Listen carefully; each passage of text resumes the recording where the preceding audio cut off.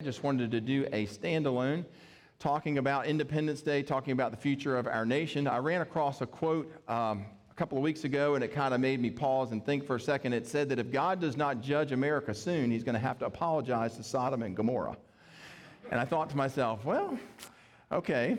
And I'm not sure that that quote completely is accurate because I'm not sure that it reflects biblical principle that we're going to unpack today. And so our text comes from 2 Chronicles chapter 27. We'll be reading verses 1 and 2 and verse 6. But in addition to that, I'm going to ask if we would to stand to our feet for the reading of God's word, but also to pledge our flag today. So let's stand together. We're going to begin by pledging our flag, and then we'll read God's word together. Let's begin with the pledge of the flag. I pledge allegiance to the flag of the United States of America and to the republic for which it stands, one nation, under God, indivisible, with liberty and justice for all. And then our text comes from 2 Chronicles chapter 27, verses 1 and 2 and 6. Here we go. Jotham was 25 years old when he began to reign, and he reigned 16 years in Jerusalem. His mother's name was Jerusha, the daughter of Zadok. He did what was right in the eyes of the Lord, according to all that his father Uzziah had done, except he did not enter the temple of the Lord, but the people still followed corrupt practices. In verse 6, so Jotham became mighty because he ordered his ways before the Lord his God. You may be seated. Thank you so much. So I want to kind of walk into this topic today, but we need to establish at the front end that, first of all, that God is sovereign and that God, whatever his plans are for a nation, he can carry those out. But he does operate with regard to nations and his judgment over nations according to a biblical principle. And it's that biblical principle that we want to draw out today. And that biblical principle can be found over in Leviticus 26, 3 and 4, where he says, if you walk in my statutes and observe my commandments and do them, verse 4, then I will give you your rains in their season, the land shall yield its increase, and the trees of the field shall yield their fruit. So what he's saying there is that a nation's prosperity, that a nation's blessing from God is directly connected to that nation's obedience toward God. For example, Deuteronomy chapter 28 and verse 1, Moses speaking there, it says, if you faithfully obey the voice of the Lord your God, being careful to do all of his commandments that I command you today, then the Lord your God will set you high above on the nations, all the nations of the earth, verse 13, and the Lord will make you the head and not the tail, and you shall only go up and not down if you obey the commandments of the Lord your God. And this is why David said over in Psalm 33 and verse 12, blessed is the nation whose God is the Lord.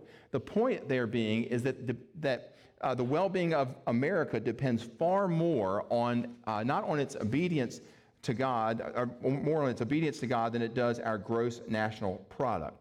Now, based on that idea or that biblical principle, I believe that we have some real challenges ahead of us here in America. And so let me remind you of some of those challenges. Pornography in this country is out of control. The most explicit forms of it are streaming through our TV, pay-per-view, it's on the internet, wherever you want to find it. Alcohol and drug abuse are at epidemic proportions. The rate of divorce in America has remained incorrigibly high, above 50%. Homosexuality has become a nationally accepted lifestyle, despite what the Bible has to say about it. And how about the issue of abortion? The statistics on abortion are staggering. More human lives have been taken through abortion, tenfold of the number of people that have died in all the wars that America has fought. And yet the Supreme Court refuses to reverse Roe v. Wade. And then you add to that list all the incidents of violence and assault and criminal behavior, and you would think that the powers that be in this country would say, enough is enough. We're done with this.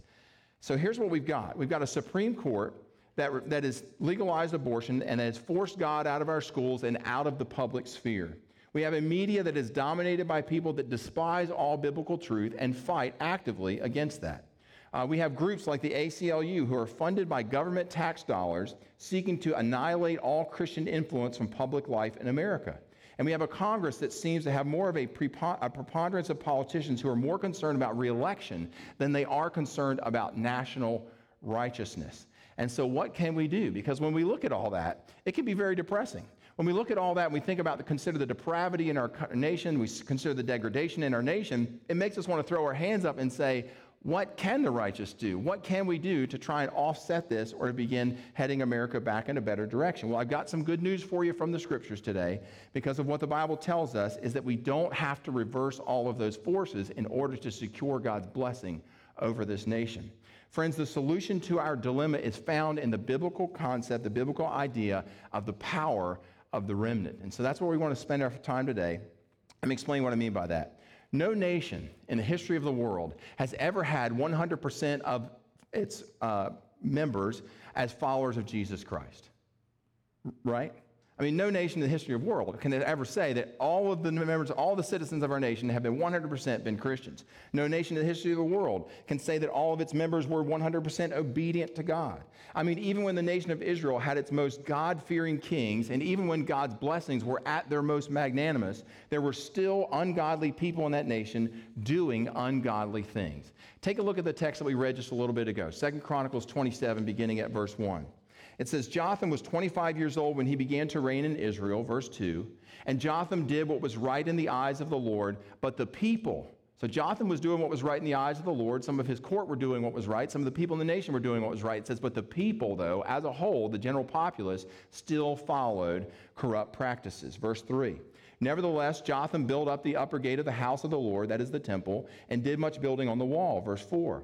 Moreover, he built cities in the hill country of Judah and forts and towers on the wooded hills. Verse 5, he fought with the kings of the Ammonites and prevailed against them.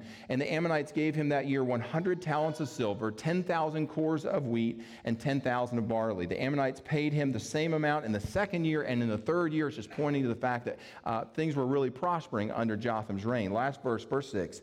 So Jotham became mighty because he ordered his ways before the Lord his God.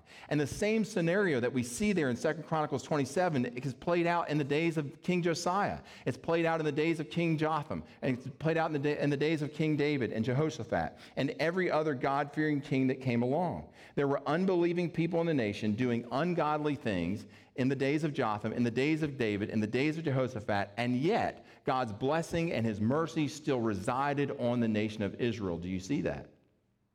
Nod your head. I know you're thinking about what's coming on later today and the barbecue and all that stuff. But God blessed the nation of Israel anyway, in spite of the fact that there were people living inside of that nation that were doing ungodly and nasty things.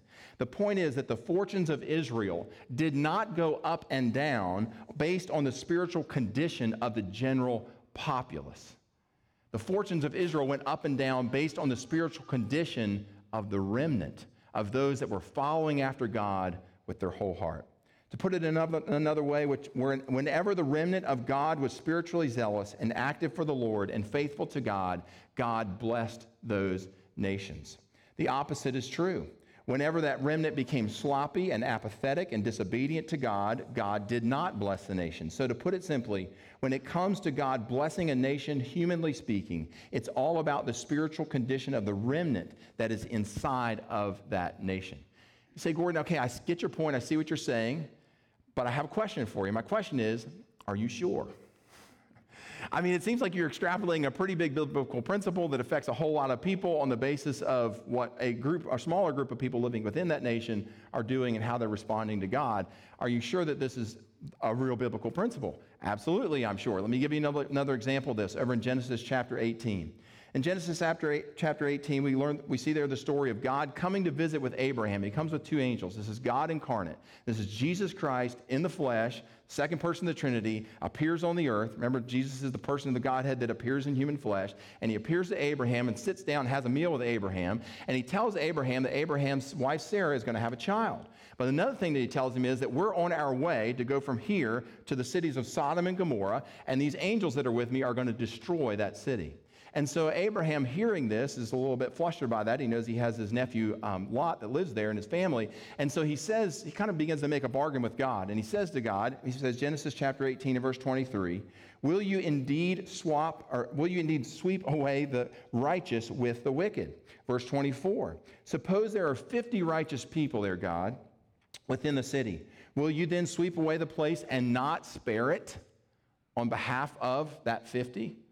And then here's God's response. Now watch, verse 26. And the Lord said, if I find at Sodom 50 righteous in the city, I will spare the whole place for their sake. And then Abraham proceeds to do what Jewish people are very good and known for doing down through the ages. He bargains with God, and he bargains him all the way down to 10 people. And he figures, well, surely there's 10 people between those two cities that are righteous, and everything will be safe. And so he bargains God down to 10 people, and so God agrees, okay, look, if there's 10 righteous people in those cities, then I will spare the whole cities, and I won't destroy them. And so, as you know, the angels went to Sodom and Gomorrah, and they could not find even 10 righteous people. And so God destroyed the cities of Sodom and Gomorrah. But what this passage in Genesis 18 reveals to us is that in every nation and in every society, God has respect for the remnant. Had there been a godly remnant, get this, had there been a godly remnant in Sodom and Gomorrah, God would have spared those cities. That's exactly what he's saying here. This is why Isaiah said, Isaiah 1 and verse 9, that if the Lord of hosts had not left us a few survivors, that is, a few godly people, a remnant, we should have become like Sodom, and we would have become like Gomorrah. But God left us with a faithful remnant. Like I said earlier, when it comes to God's blessing on a nation, humanly speaking, it is all about the spiritual condition of the remnant within that nation. Well, that's the biblical principle that we want to share with you today in our treatment of this text, and so that means it's time for us to ask the question that we love to ask around here. We ask it every week. What difference does all this make to my life?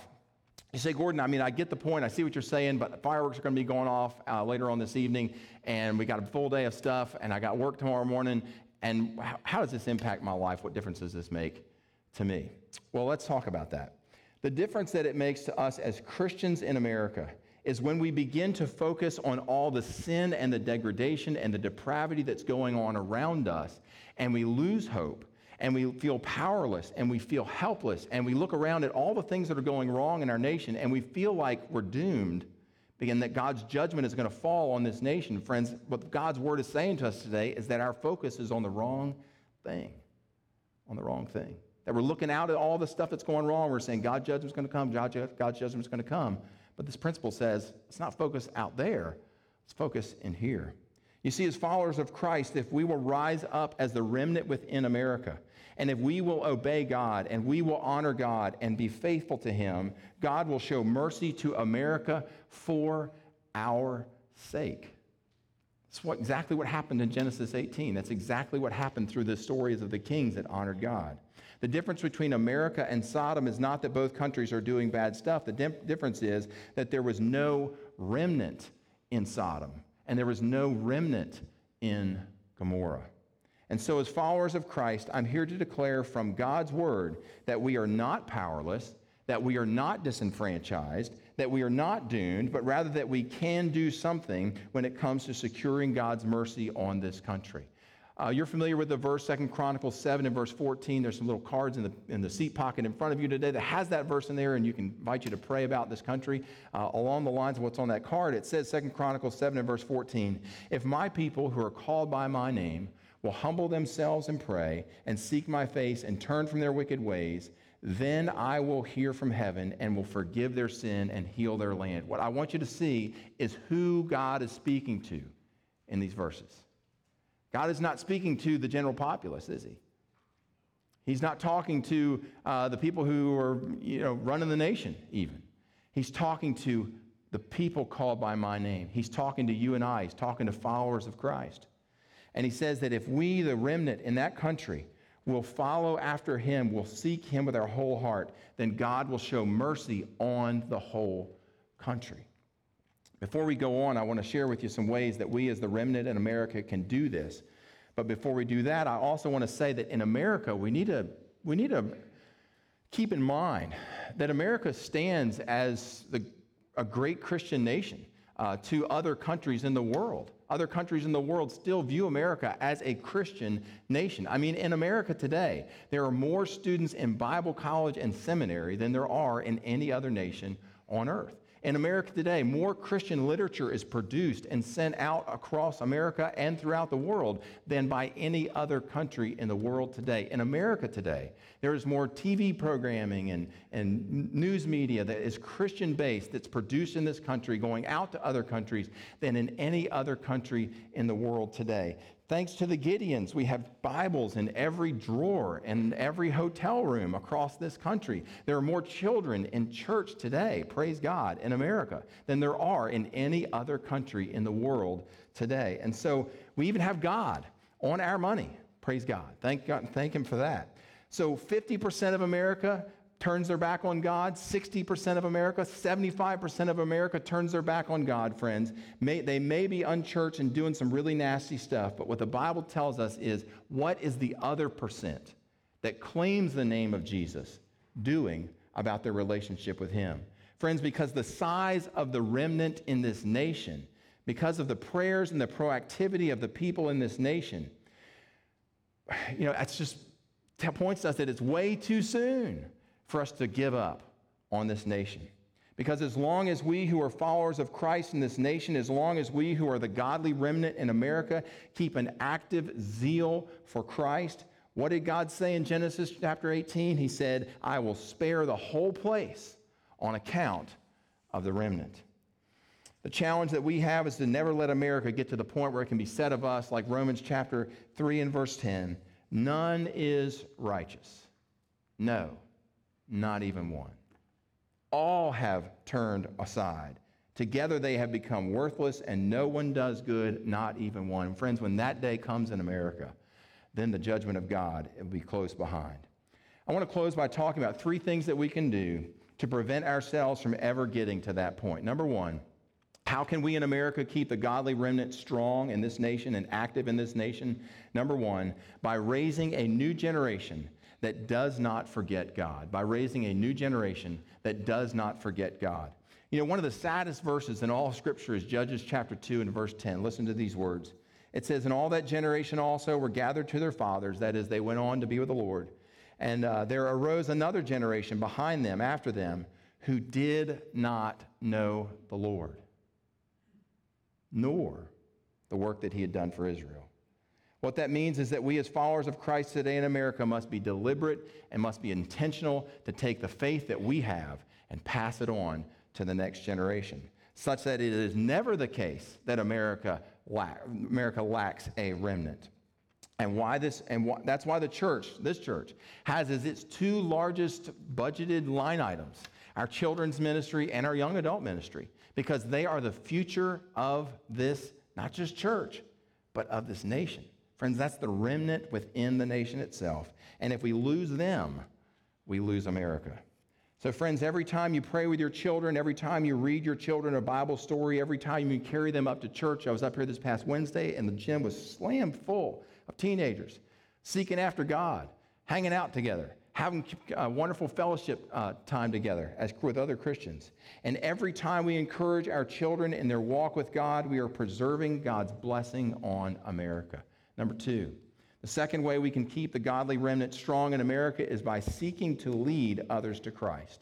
Seeking to lead others to Christ. Not only do we need to make sure that the coming generation doesn't forget who Christ is, not only do we need to make sure we remind them of scriptural authority, but in addition to that, we also need to pour out, to increase or expand the ranks of the remnant and make it bigger. Because the bigger the godly remnant becomes, the more the blessings of God will fall on this nation. And what that means is that every time you and I share Christ with a friend, every time we invite someone to church, every time we meet with people in a small group and disciple them and help them grow into a deeper, more faithful walk with Christ, friends, we are preserving, we are digging the roots deeper of God's blessing on this nation. Third and finally, we can strengthen the godly remnant in this country by being serious ourselves, by living God-honoring lives.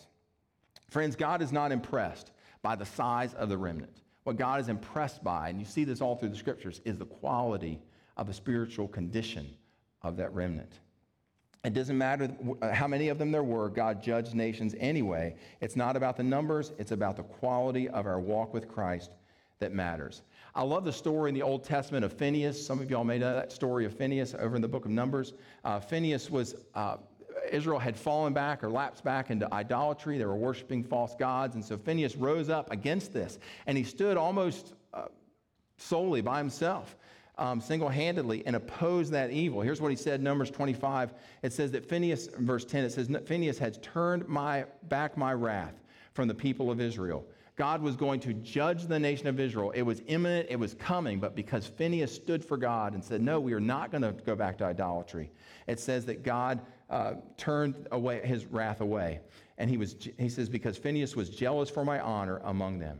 Friends, when you and I live like Phinehas and seek to honor God and seek to be faithful to God and seek to live for God in our own personal walk with him, we become like Phinehas. We turn God's wrath away from this nation.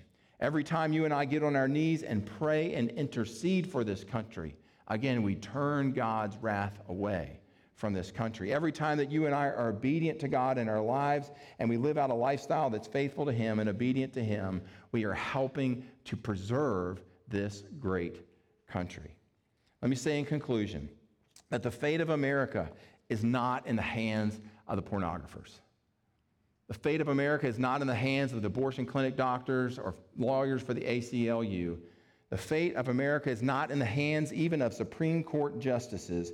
No, friends, when it comes to the fate of America, we as followers of Christ, we as the godly remnant, the Bible says, have far greater sway over what God's blessings will be on this nation. Remember what Isaiah said. Isaiah chapter 1 and verse 9. He said, if the Lord of hosts had not left us a few survivors, that is, a remnant, we would become like Sodom. We would become like Gomorrah. But thank God that he did leave America a remnant, and we here, friends, at Hebron Christian Church are a part of that remnant. We are part of what God has left in this nation to preserve his blessing over this nation. And friends, his blessing over this nation, it rises and falls on the spiritual condition of our walk with Jesus Christ. And so, friends, our challenge is to love God and to love our nation. And on this July 4th season, for us as followers of Christ, to rise up and be that godly remnant that our nation so desperately needs. Let's pray together. Most gracious God, we thank you so much for your goodness to us. We thank you so much, Lord, for your love, for what this country could become and for what it has meant around the world. Lord, we ask that there would be a challenge set before the people of this nation to bring itself back before you. But in addition, Lord, as we wait for that great revival to happen amongst the people of this nation, and as we pray for it and seek for it, may there be revival amongst your people. May, Lord, it not be said of this nation that there was no one righteous, no, not one. Or may we, as Hebron Christian Church, do our part to pass along your righteousness and knowledge of who you are to the up-and-coming generation. May we personally live lives that are holy and righteous and pleasing and faithful in your sight. Lord, we give you this nation. We give you the leaders of this nation. We ask, God, that you would do with it in a way that brings you great glory, not just for our benefit, for our blessing, but, Lord, so that your name can be declared throughout all the heavens and the earth. Lord, as we come to gather around your table at this time, we're reminded of your shed blood and of your broken body. We're thankful, Jesus, for your great love for us that made all these things possible. Lord, if there be any sin in our heart, anything, Lord, that we need to root out and confess and declare, Lord, that's not the way we want to live or way that honors you. May you use these quiet moments this morning, Holy Spirit, to point those out, to put your finger on it, and to cause us to turn from that and live wholly for you. God, we give you this space. We pray these things in Christ's holy name. Amen.